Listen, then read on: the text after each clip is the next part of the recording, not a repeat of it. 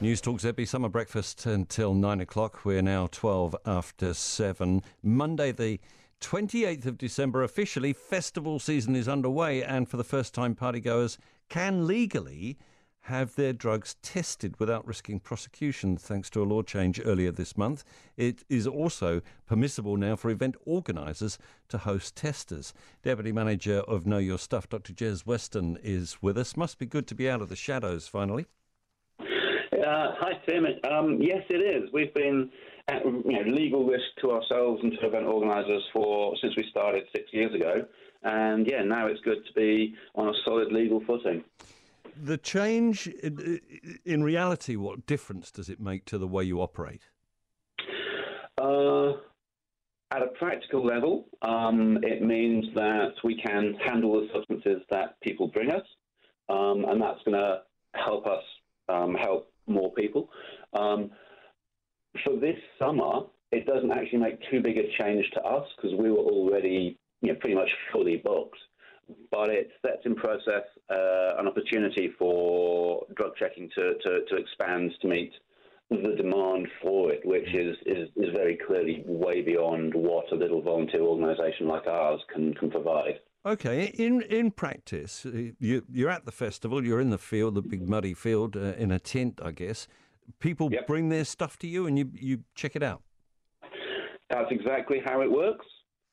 People bring us what they're planning on taking, and we have a conversation with them about what it is and what their plans are for the night, and what they can do to stay safe and look after themselves and their friends. So it's a kind of drug counselling as well?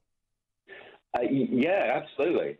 It's great for people to find out, to run the test, check what their substance is on the spectrometer and discover what kind of experience they're about to have. But really the critical stuff is providing people with information and, non-judgmental support so that they can look after themselves. Every now and again, we do see some very dangerous stuff come up. Have you spotted anything odd this year that people need to be careful about? We have. It's looking like, from our testing we've done so far this year, that there's a lot more in the way of cathinones out there than in previous years. I don't know what they are. Okay, these are your methadone, Eutelone, Enifol, Pentalone. Sometimes the media calls them bar salts. They are stimulants. Initially they feel a bit like MDMA, ecstasy, but then that sort of euphoria wears off, leaving people just agitated and wanting to take more. And the big risk if people do take more is that they can have a really hard time sleeping. That can potentially keep people awake for 48 hours or more, and that's really not a pleasant experience for anybody involved. And there are some substantial health risks associated with cathinones. So we've been advising people to get stuff tested, and if that's what they have, then don't take it. Do you take stuff off people? Nope. People wouldn't bring us stuff if they did. Yeah. So they might yet, even if you say, that's a bit off, they might even go ahead and take it anyway. Well, I think that forewarned is forearmed. And when people find out what they've got is more dangerous than what they're expecting, more than half won't take it.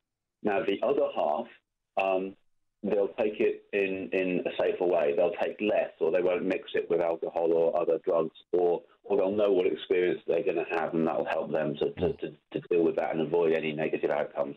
Because you know what people are like, they'll say, "Well, I spent $20 on that or whatever it was, and I'm gonna have my bang for my buck."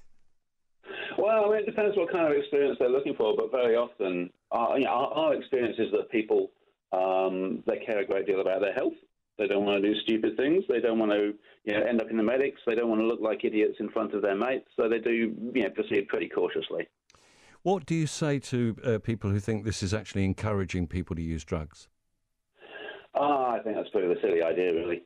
There's been 20 years of experience from Europe where there's been testing for that long to say that it just doesn't increase the amount of drug use at all.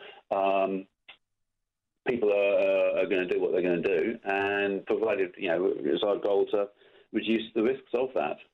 Thanks so much for your time this morning, Jez Weston, who is Deputy Manager at Know Your Stuff, the drug testing crowd. It is 17 after 7.